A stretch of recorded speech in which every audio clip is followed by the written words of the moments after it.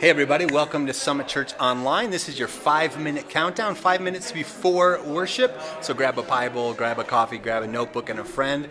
Share this link with someone, will you, online? Pastor Wayne H. on Facebook, YouTube, Periscope, Twitter, Twitch, LinkedIn, and Instagram. Hey, I want to remind you that we're in the middle of our Alpha course on Thursday night. So 6:30 here at the church. We have a meal, and then there's a talk and a discussion at 7 o'clock. We'd love to have you be a part of the Alpha course on Thursdays.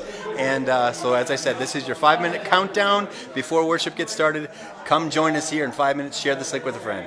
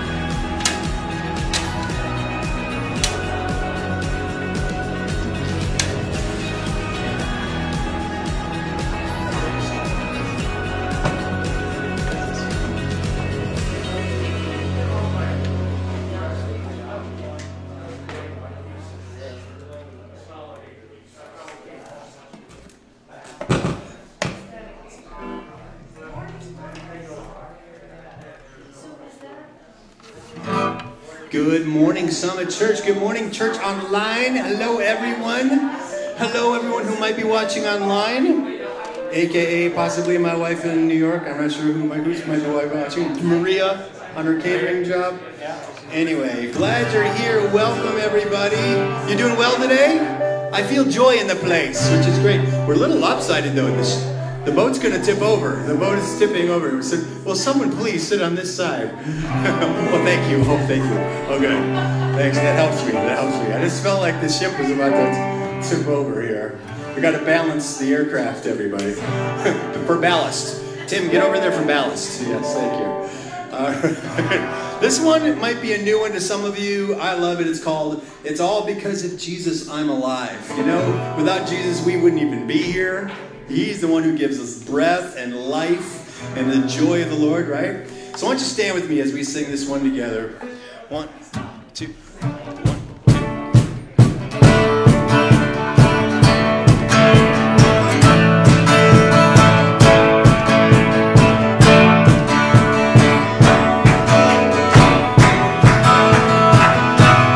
Giver of every breath I breathe, author of all eternity, giver of every perfect thing, to you be the glory, maker of heaven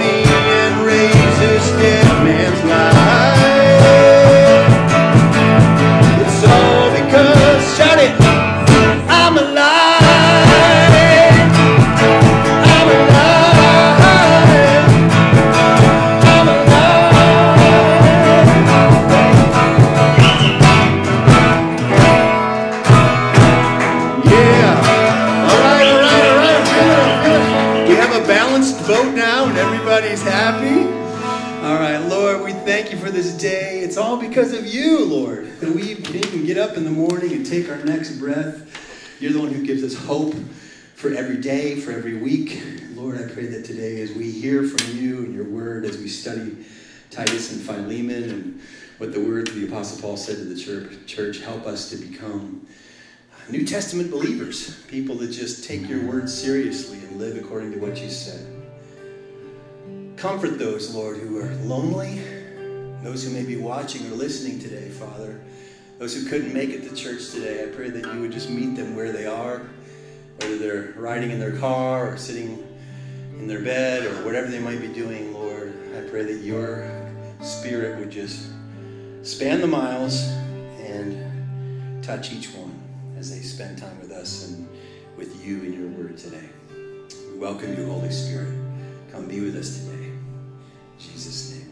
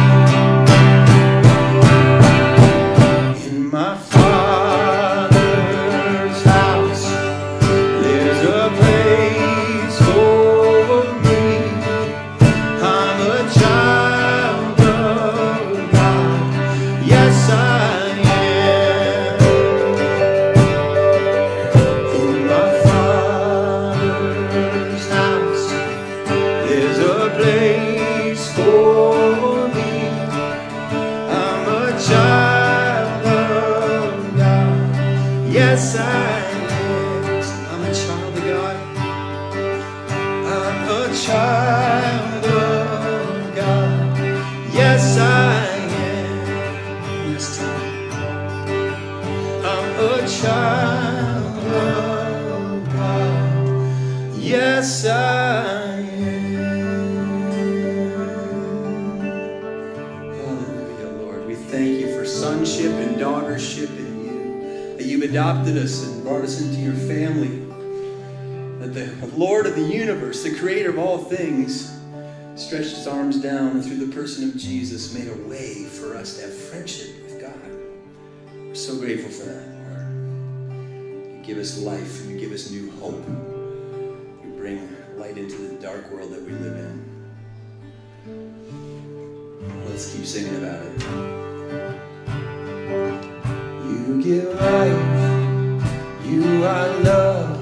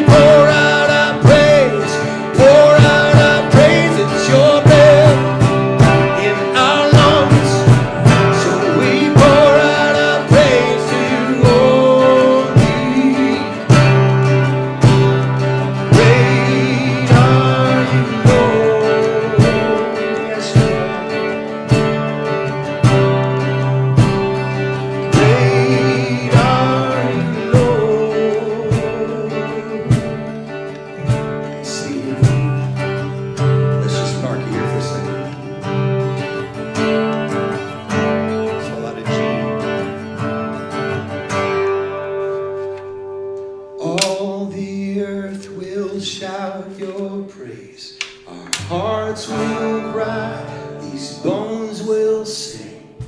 Great are you, Lord.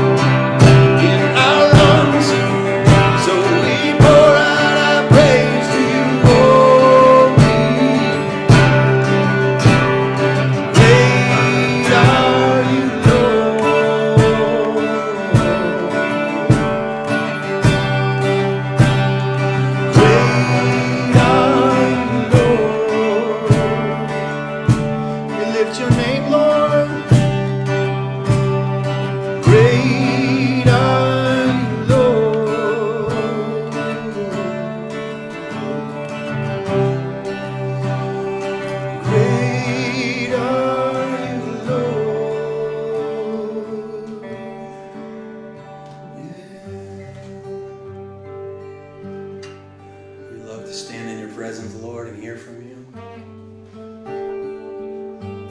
Thank you, God, for this church, for the people in it. Thank you, God, for your word and your spirit and the truth. That you can guide us and strengthen us. You can ground us in difficult times and uncertain times. You're the rock that we run to, Lord. You're not moved by circumstances, Lord. We love you. Tim, will you bring us the 1 year Bible today, brother? You can be seated for a moment as we share the 1 year.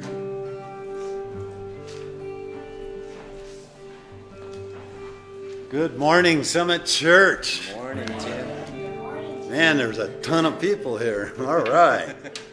It's kind of nice to have breath in our lungs, eh? That's right. Yeah? Anyway, I have a question. How many human beings do we have here today? Show of hands. 1, 2. Okay, all right. Anyway, well, if you're a human being, this passage right here has an awful lot to say to you.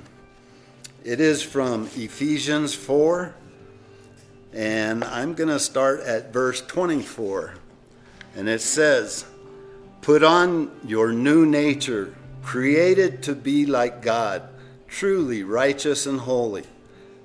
So stop telling lies. Let us tell our neighbors the truth. For we are all parts of the same body. And don't sin by letting anger control you. Don't let the sun go down while you are still angry, for anger gives a foothold to the devil. If you are a thief, quit stealing. Instead, use your hands for good hard work, and then give generously to others in need."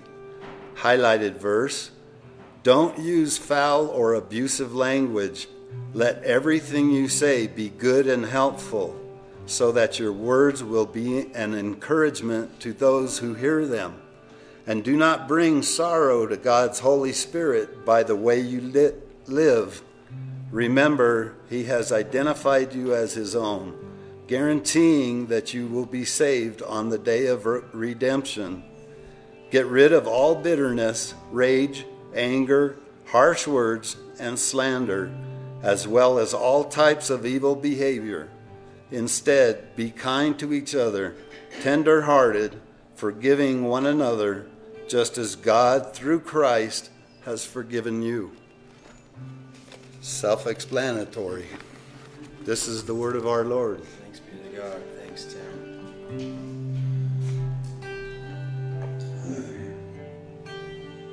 You are here, moving in our midst.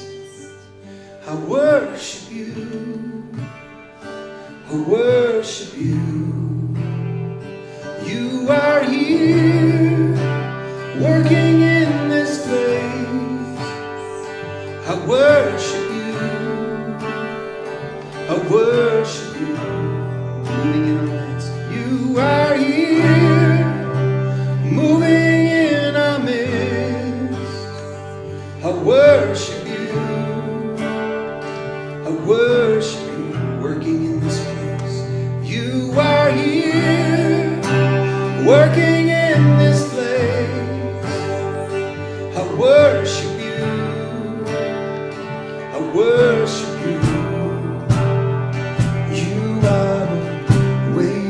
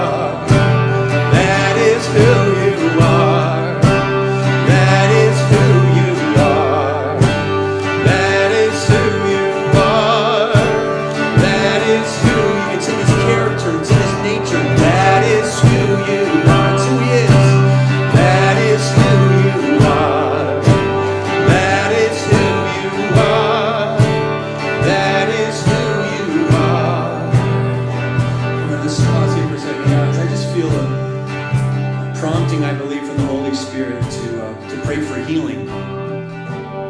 And if you're feeling like you need a touch from God, whether you're watching or you're in the room here today, would you just lift your hand up and say, I need a touch from God?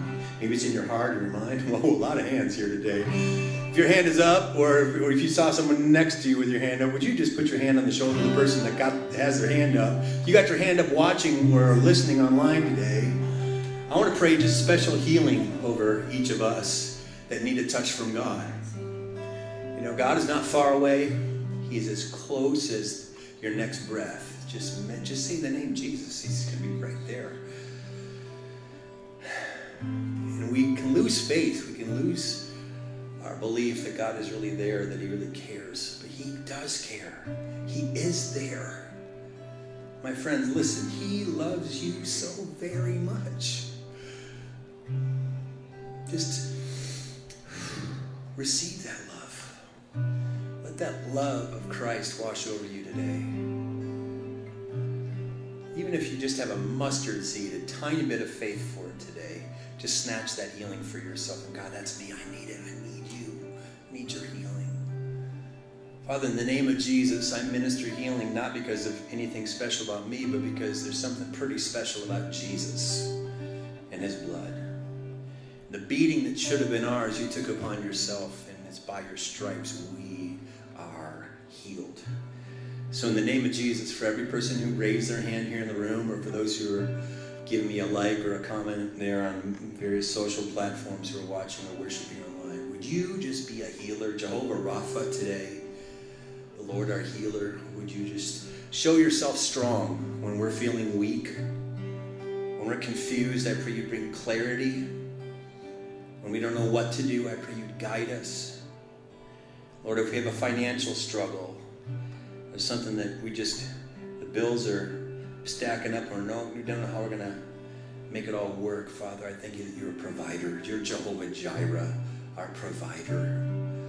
That there is no lack in you. You're not broke, Lord.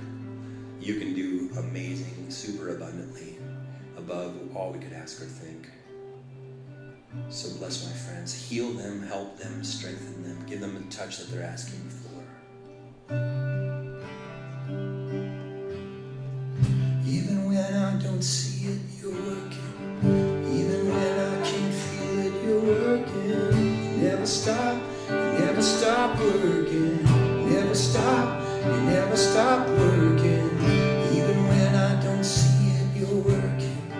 Even when I can't feel it, you're working. You never stop working. You never stop working. Even when I don't see it, you're working. Even when I can't feel it, you're working.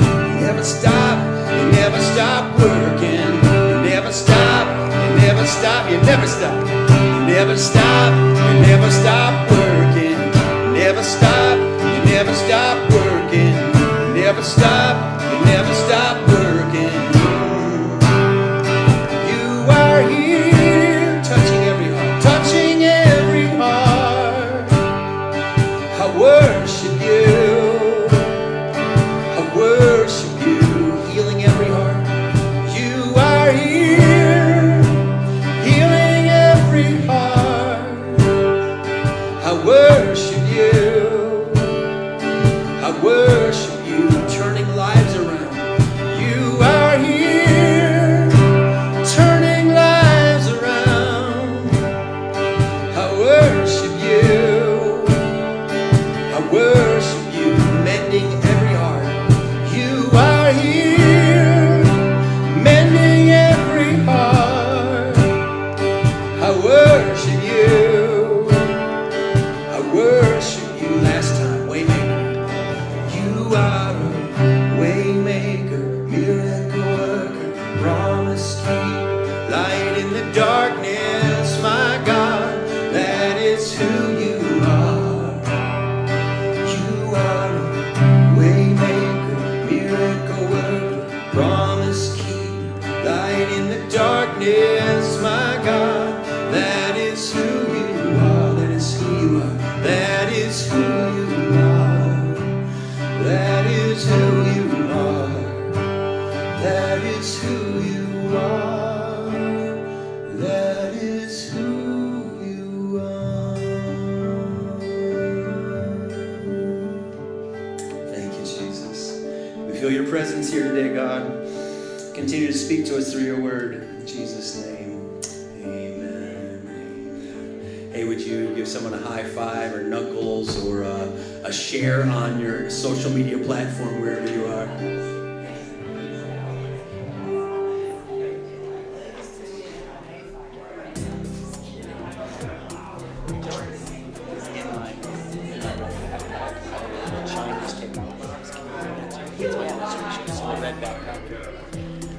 Hey, thank you for joining us online, everybody. Take the time to greet each other, and will you, if you want to partner with the ministry, you can text to give at 303-625-9434, or click on the donate button at mysummitchurch.com or on our Facebook page, or you can mail your gift to Summit Church, 200 South Wilcox Street, Box 243, Castle Rock, Colorado, 80104. We're glad you're along for the ride today, and we've got a great message here today called Bestovers. So turn in your Bible with me to the book of Titus, and we're going to get into it.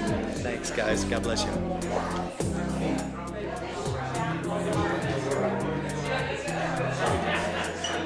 going to go with your iPhone, or I can give you your iPhone so you can stick around. Oh, okay. See what he says.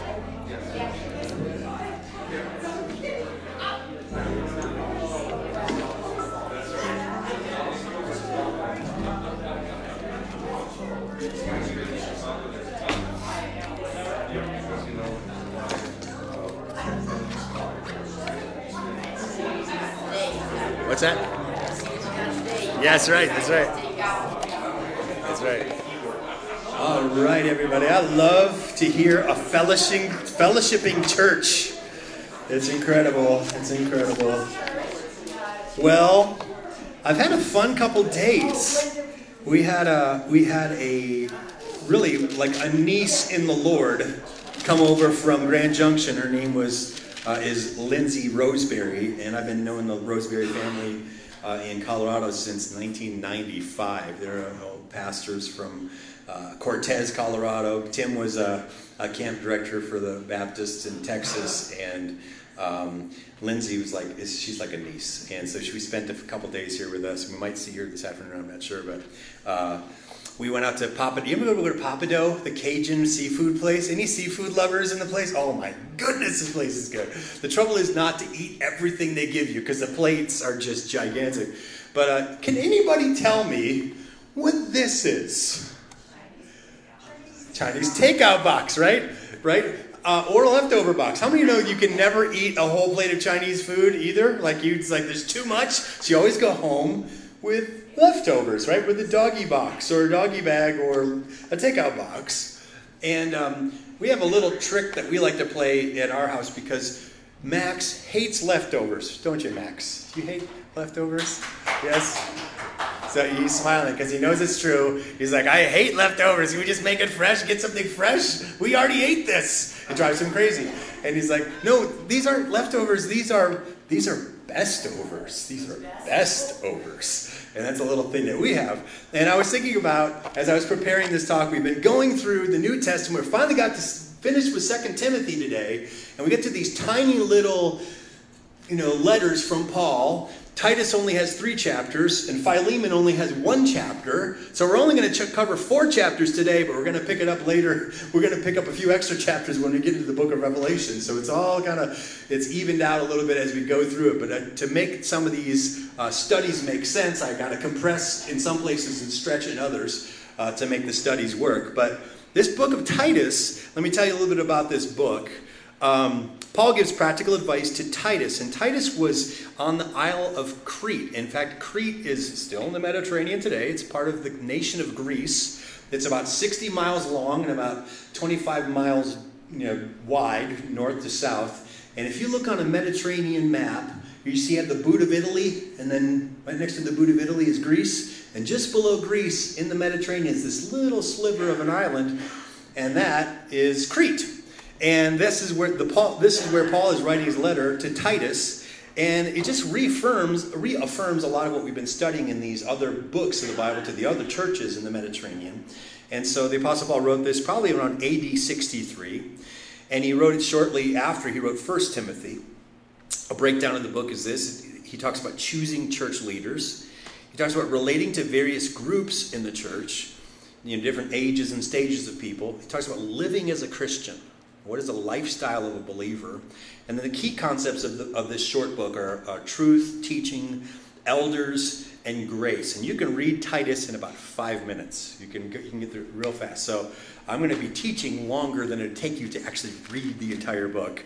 But here's some verses worth memorizing. Titus, chapter 2, verse 11 through 14 says, "The grace of God has been revealed, bringing salvation to all people. And we are instructed to turn from our godless living and sinful pleasures. We should live in this evil world with wisdom, righteousness, and devotion to God, while we look forward with hope to that wonderful day when the glory of our great God and Savior, Jesus Christ, will be revealed. He gave his life to free us from every kind of sin, to cleanse us, and to make us his very own people, totally committed to doing good deeds." It'd be a long little bit to memorize, but if you're looking to memorize stuff about holiness and living a righteous life, a lot of people think, once I have Jesus, I got the get out of jail, free card, and I'm going to heaven. Wait, don't you think Jesus has a better life for you than you to go back to the mud puddle again? Like maybe now that you're cleaned up, you want to stay cleaned up. Maybe right actions is part of what a maturing Christian does, right? You want to start looking like Jesus. You want to start conforming to his image and following in his footsteps and picking up your cross every day and following him, right? This is a great verse for that, of living righteously. Not because the righteous deeds save you, but because it helps you become a better reflection of the personality of Jesus. Chapter 3, verse 4 through 7 says, "When God our Savior revealed his kindness and love, he saved us, not because of the righteous things we had done, but because of his mercy. He washed away our sins, giving us a new birth and a new life through the Holy Spirit. He generously poured out the Spirit upon us through Jesus Christ, our Savior. Because of his grace, he declared us righteous and gave us confidence that we will inherit eternal life." Again, Paul writes from a masculine perspective, but he talks about living a self-controlled life. Paul gives specific instructions for the older men in chapter 2, verse 2, and to the younger men, chapter 2, verse 6 through 8. And then the bottom line for both groups is self-control. How many know men, we men especially, we need a little bit of self-control, right? I know I need a little impulse control. The first thing that I want to say is probably not the thing I should say, right? Need to pause, think about it, maybe count to 10, or don't say it at all. Hey, I don't even have to say it. I don't even have to say it. Just let it go. Just let it go by, right? And so that's the bottom line for men in this letter is self-control. But he says that we're to lead by example from a foundation of spiritual integrity. So bestovers from Titus and Philemon, the good stuff. How many know that some leftovers or some bestovers are better actually the second day? How many of you ever enjoyed cold pizza in college? Like, hot pizza is great, but how many cold pizza for breakfast the next day is even better, right? Chase it down with some black coffee, and man, you've got a breakfast, right? Boy, I am a mess with my music sheets over here, so we'll figure that out. Turkey sandwich. We were talking about this at Alpha the other night. A turkey sandwich the day after Thanksgiving from the turkey that you just cooked the night before on some rye bread, real thin with a crispy, and then with a little lettuce leaf and a bunch of mayo. Oh, yes. Way better than the original turkey is the second day turkey on the turkey sandwich. Come on, somebody. You know what I'm talking about? Bestovers. Chili is better after it's been in the pot for 2 or 3 days, just cooking in its own juices, right? And the meat is breaking down in the acid of the tomatoes, and we're getting hungry now, right? Somehow, the longer it cooks, the better it tastes. That's why crock pots are so successful. Especially this time of year. How many of you break out the crock pot during football season, right? It's suddenly because the crock pot season leads to the holidays eventually, right? Bestovers. The longer we cook and the longer we stew in this goodness of God and the grace of Jesus and the love of God and patience and kindness and goodness, we start to look like Jesus. We start to take on the God flavors a little bit. It starts to rub off. We start to have a patience we never had before. We start to have a kindness that we normally wouldn't have. Our first response isn't what it used to be anymore. And we're patient. We don't fly off the handle anymore. When we have a tendency to lean into addictions or alcoholism or any other issue, and when we start putting that stuff away, the flesh can't grab at us so easily anymore because we've put more distance and we've been sober longer. Come on, somebody. You know what I'm talking about? When we start walking in the truth, everything starts to lighten. And we start going, well, why wasn't I doing this before? Of course that's what I should be doing. But you don't realize that, that it tastes so good until it's been in the crock pot for 2 days. And you're like, this is amazing. Best overs. So best over number 1 from Titus. Here we go. Best over number 1. Evangelism and discipleship. Now, it almost seems like these are 2 different things. And they are. Evangelism is reaching lost people with the gospel of Jesus, right? We Christians are called to take the good news to everyone, everywhere, that they know about Jesus. And then we're called to make disciples. What I love about the Alpha course, it kind of combines evangelism with discipleship. We are learning about Christianity. We're learning about the Bible. We're learning about Jesus at the same time as we're reaching out to people who may be hungry to hear something about God and learn more about the foundations of what the faith is and what the purpose for their life could be. And here's what Paul says in Titus about this. This letter is from Paul, a slave of God and apostle of Jesus Christ. I have been sent to proclaim the faith to those that God has chosen, to teach them to know the truth that shows them how to live godly lives. This truth gives them confidence that they have eternal life, which God, who does not lie, promised them before the world began. And now, just at the right time, he revealed this message, which we announced to everyone. It is by the command of God our Savior that I have been entrusted with this work for him. I am writing to Titus, my true son in the faith, that we share. May God the Father and Christ Jesus our Savior give you grace and peace. So Titus is working in Crete, in this beautiful Mediterranean place. It's like palm trees and sandy rock shores and white sand beaches, unbelievable food, wonderful people, Gentiles that really needed Jesus. What a great mission field to be on for Titus. It says, I left you on the island of Crete so that you would complete the work there and appoint elders in each town as I instructed you. An elder must live a blameless life. He must be faithful to his wife and his children, must be believers who don't have a reputation for being wild or rebellious. An elder is a manager of God's household, so he must live a blameless life. He must not be arrogant or quick-tempered. He must not be a heavy drinker, violent or dishonest with money. Rather, he must enjoy having guests in his home. He must love what is good. He must live wisely and be just. He must live a devout, disciplined life. And he must have a strong belief in the trustworthy message that was taught. Then he will be able to encourage others with wholesome teaching and show those who oppose it where they are wrong. So you're talking about church leadership. You want to be an elder. You want to be someone who is in a position of teaching or some kind of position of authority in the local church. You need to live a life worthy of your calling. That's where a lot of people are like, oh, well, it's whatever. No, it's not just whatever. There are standards in the Bible. The Bible lays it out pretty clearly of what an elder or a teacher or a pastor should do and how they should behave. And if they don't, then they should take some time away and renew their faith and their discipleship and be restored and have their character restored and be in a place where they can minister according to their calling.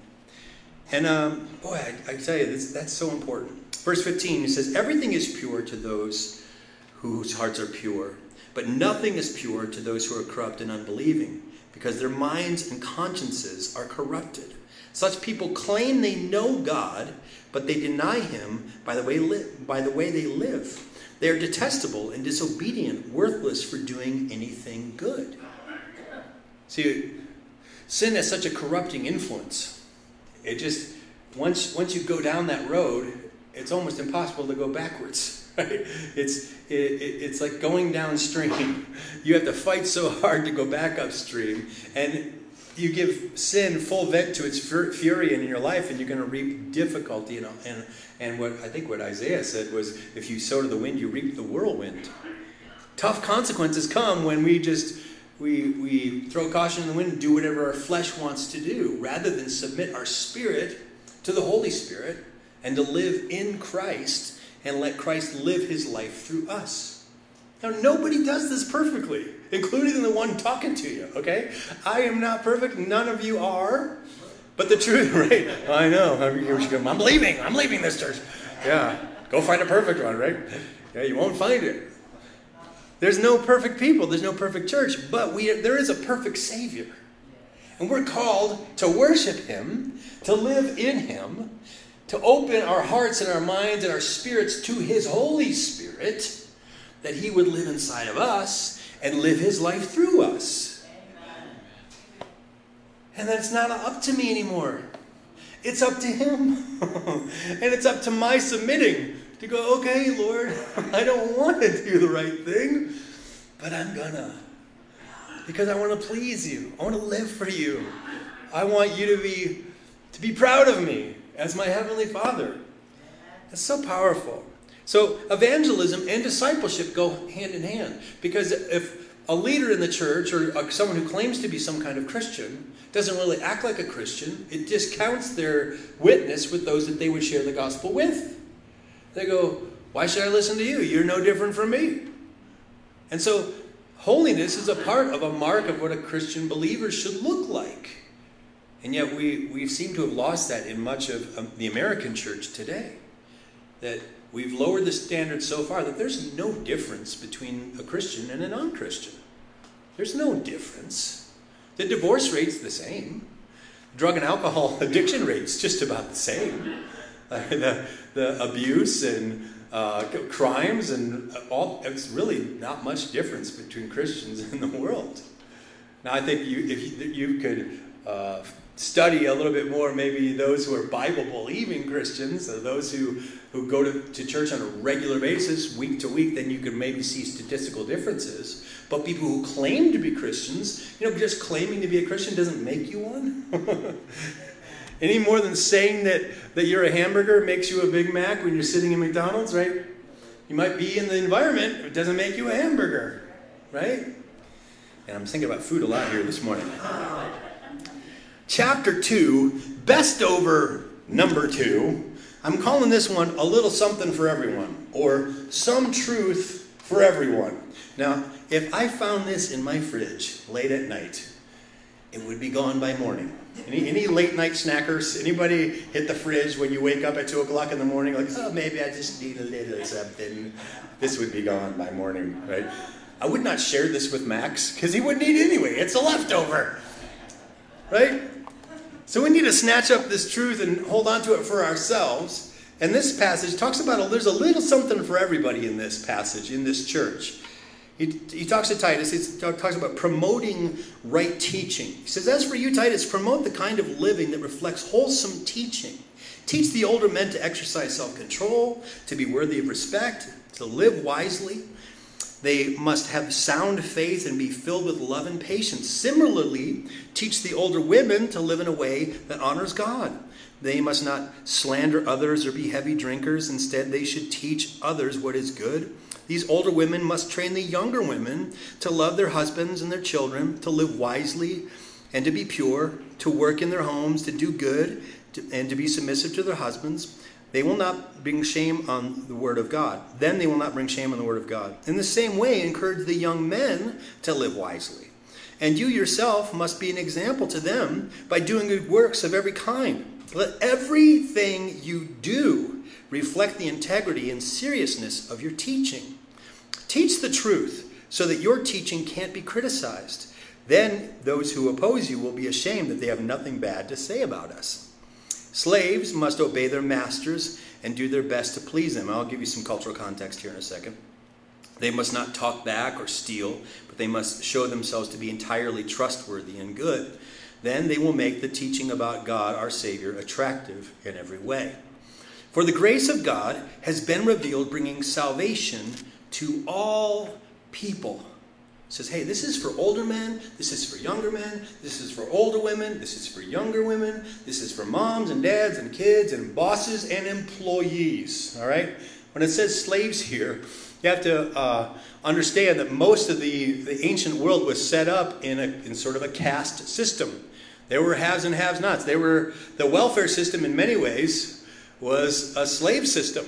People were enslaved. It wasn't the kind of lifetime slavery oftentimes. People would indenture themselves for 6 or 7 years to work in order to pay off a debt or to move their family or for expenses, whatever the negotiated terms might be. And of course there was some lifetime slavery as well. But it was a different time. And it wasn't just people of color. It was people of the same color were enslaving other people. People would indenture themselves. And so in many ways, Christianity was seen by the pagan Romans as a great religion of slaves, because when slaves became Christians, they became better workers. They were like, wow, they're working because they love God, and they're doing it as if they're doing it for God. And so that, again, made Christianity very attractional, even to the pagan business people of the time. Like, wow, these guys, they receive Christ and they become better people? How can we be against this? This is really, really good. And so that ought to be true for us too, in the work that we do. We don't do the work that we do just to make people happy. Like if I was trying to lead a church in such a way that it would just make everyone happy, then we could fill this church with consumers and we'd sing all the songs that you request. And I'd just teach on the topics that you are comfortable with. Come on, somebody. There are plenty of pastors leading churches just like that. We play the hits, right? Tell lots of good jokes, right? But aren't you looking for deeper than that, more than that? I know I am. I want to connect with the living God. I want his word to be preeminent in the church I go to. I want the Bible to be speaking to me, and that my life comes into alignment with him, not try to carve God into my own image, into what I need him to be for what I think I want. Because, he even knows what I need better than I do. He even knows what I want better than I do. He gives me wonderful things, and I go, wow, I didn't even know I wanted that. That's amazing. God, you give me so many gifts, and I didn't even know I wanted it. Wow. So, you have to trust God. And there's a little something for everybody. That's best over number 2. Best over number 3 is goodness from grace. Goodness from grace. Paul says to Titus to do what is good. This is a very pagan culture, very hedonistic culture. Greece, even to this day, is kind of a party culture. You go to Greece, party cruise, the booze cruise. You got all the stuff is happening in culture. It's all out there. It's Partyville. It's Party Central. It's say, do what you feel. Have some fun. Tear one off, man. Have a good time, right? And Greece was like that in the old times, too. And it was very tempting for Christians after they received Christ to get pulled back into their old lifestyle. Here's what he says to Titus. He says, remind the believers to submit to the government and its officers. They should be obedient, always ready to do what is good. They must not slander anyone. They must avoid quarreling. Instead, they should be gentle and show true humility to everyone. Skipping down to verse 4, it says, when God our Savior revealed his kindness and love, he saved us, not because of the righteous things that we had done, but because of his mercy.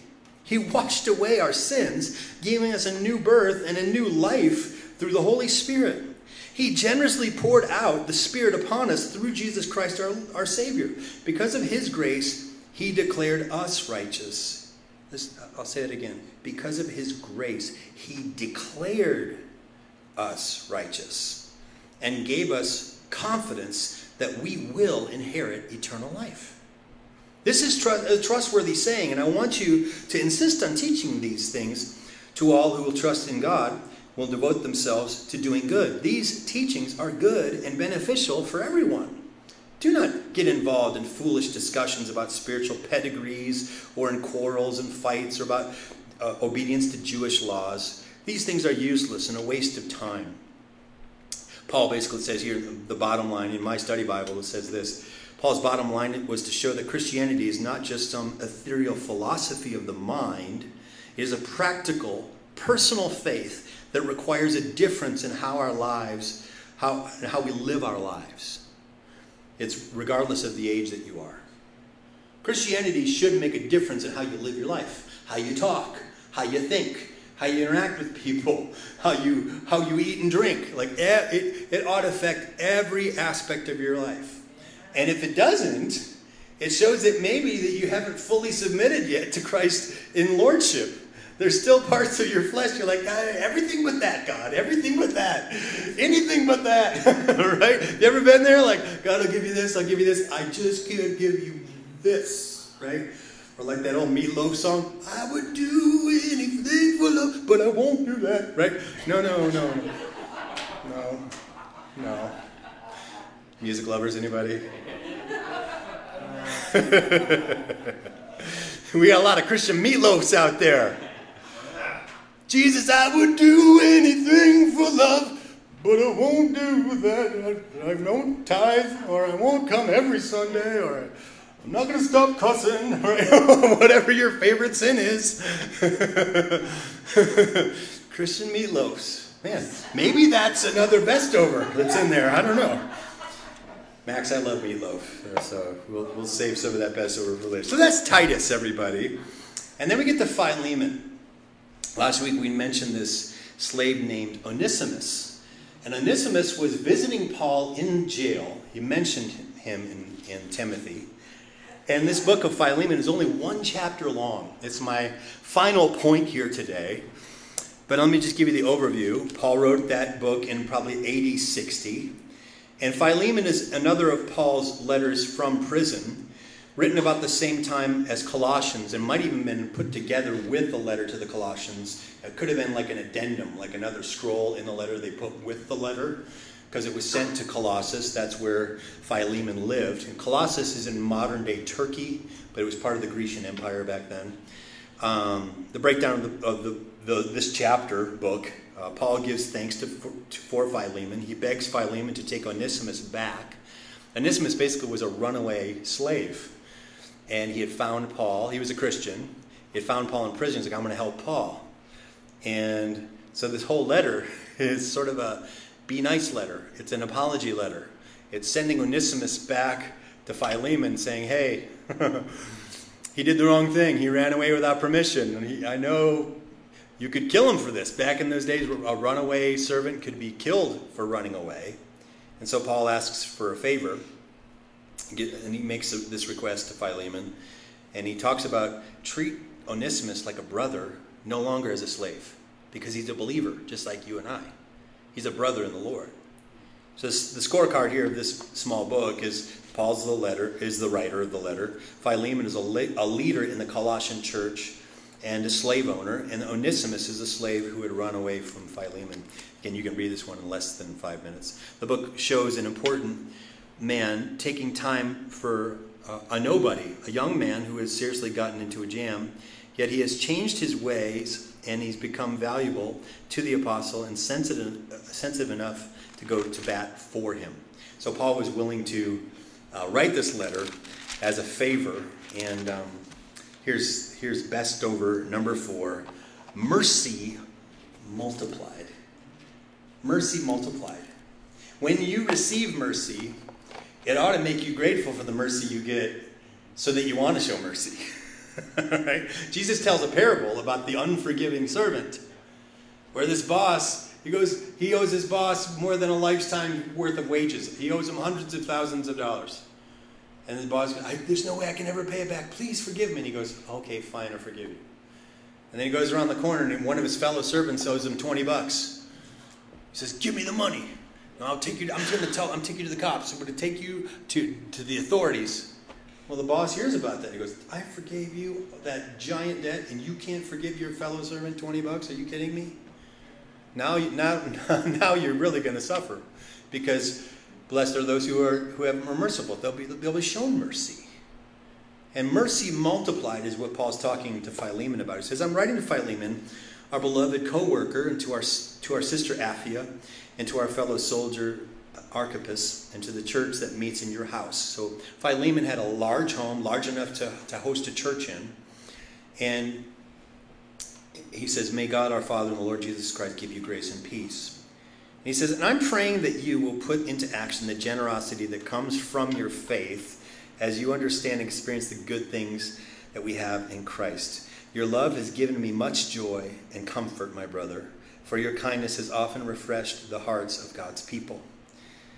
And Paul makes this appeal for Onesimus. He says, that is why I'm boldly asking a favor of you.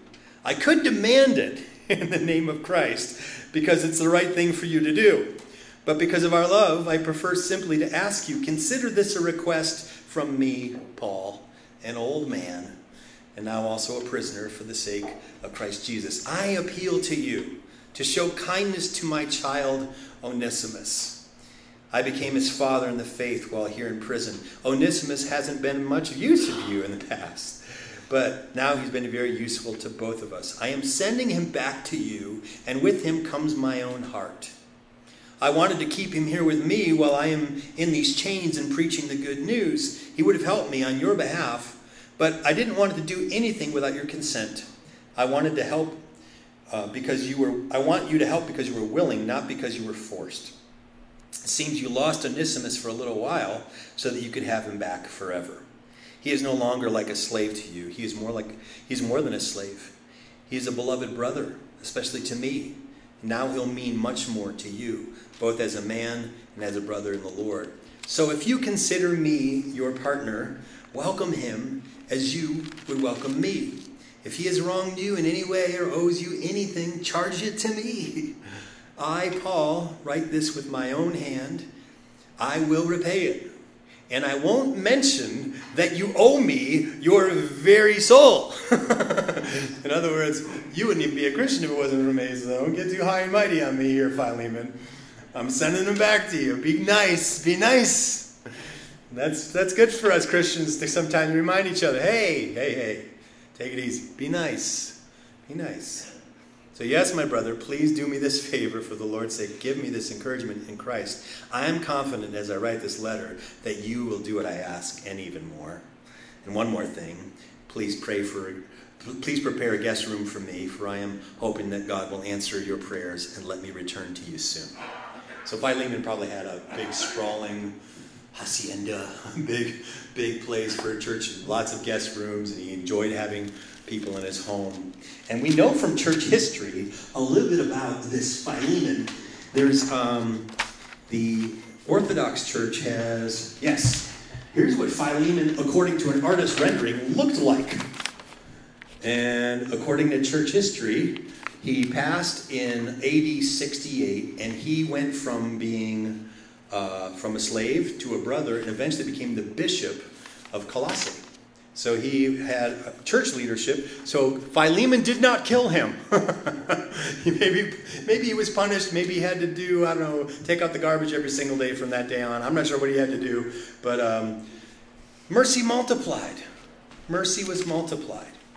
And we have to receive whatever favor God is giving us. And when mercy has been shown to us, we need to show mercy. It reminds me of this old hymn, and I almost had the band work it up today, but I thought I'd just pull it up, and I'm sure my mother will remember this song. It goes, years I spent in vanity and pride, caring not my Lord was crucified, knowing not it was for me he died at Calvary. Mercy there was great and grace was free, pardon there was multiplied to me. There my burdened soul found liberty at Calvary. You guys ever heard that song before? It's an old Pentecostal. Yeah, you want to heard it? Yeah. Mercy multiplied at Calvary. Because he's shown us mercy, he calls us to be merciful. But I don't want to be. Remember where you came from. Remember how far you've fallen and who picked you up when you fell. Mercy multiplied. Well, I love to share the gospel every Sunday. I'm a Lyft driver when I'm not doing this. I do rideshare driving. I've thought about working the Bronco game later on today because there'll be plenty of ride shares going out of Mile High today. And I see lots of road signs, and I've got to be careful when I'm in a neighborhood or a part of the city that I'm not familiar with. I've got to keep a good eye out because you could take the wrong exit if you're in the wrong lane sometimes.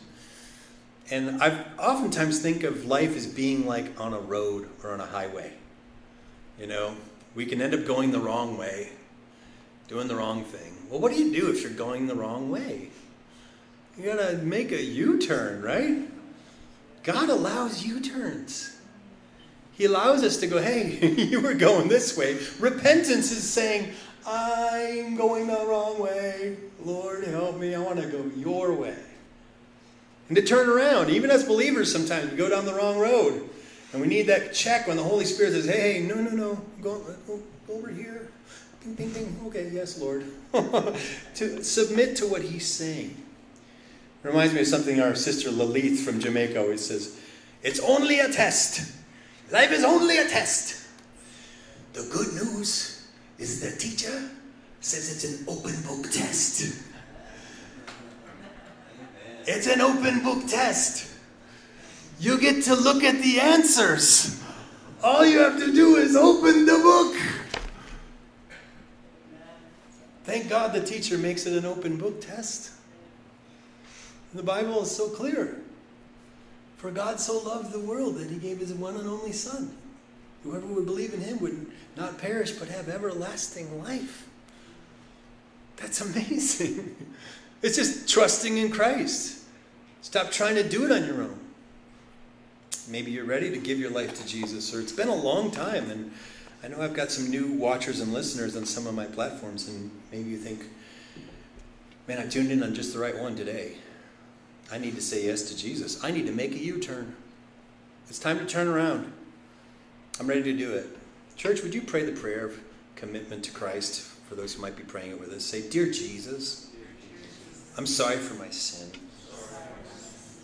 Thank you for dying on the cross for me. I believe God raised you from the dead, according to the scriptures. Please come into my life.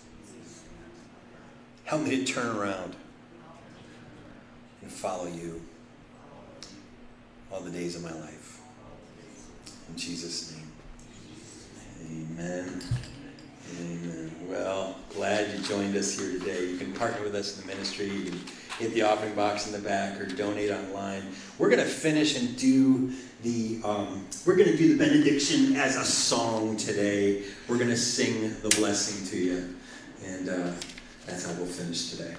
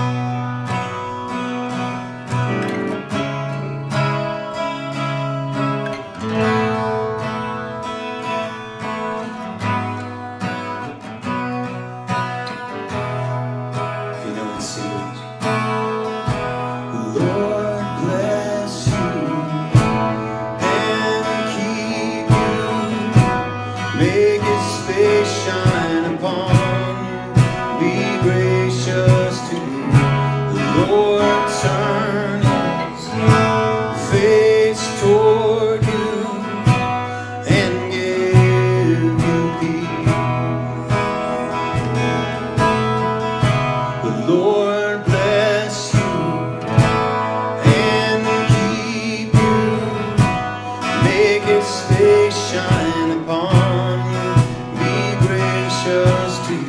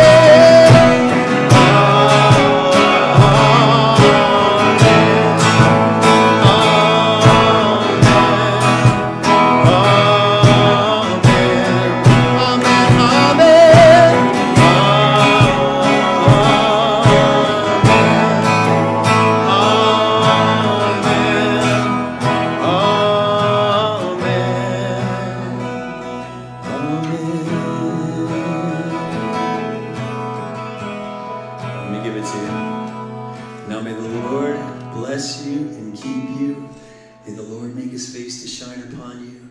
May the Lord be gracious unto you, lift your countenance, and give you his peace. In Christ's name I pray. Amen. Amen. Love you, church. Have a wonderful week. God bless you. Go in peace. Serve the Lord. Make a difference this week, everybody. God bless you.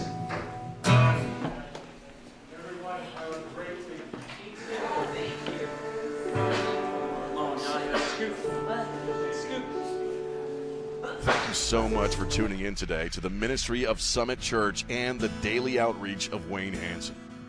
You can support our ministry in many ways. Click the donate button on our Facebook page, Summit Church of Castle Rock. Visit our webpage, mysummitchurch.com, and click the online giving link. Or mail your donation to Summit Church of Castle Rock, 200 South Wilcox Street, Box 243, Castle Rock, Colorado, 80104.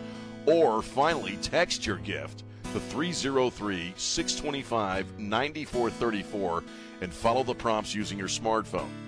You can also support us by connecting with our online community. Comment, like, share, follow, and subscribe on our various social media channels. Of course, we appreciate you joining us in daily prayer. I'm Sean Rima, and on behalf of Pastor Wayne and the Summit Church family, take care and have a great week. Remember, God loves you, and he has a wonderful plan for your life.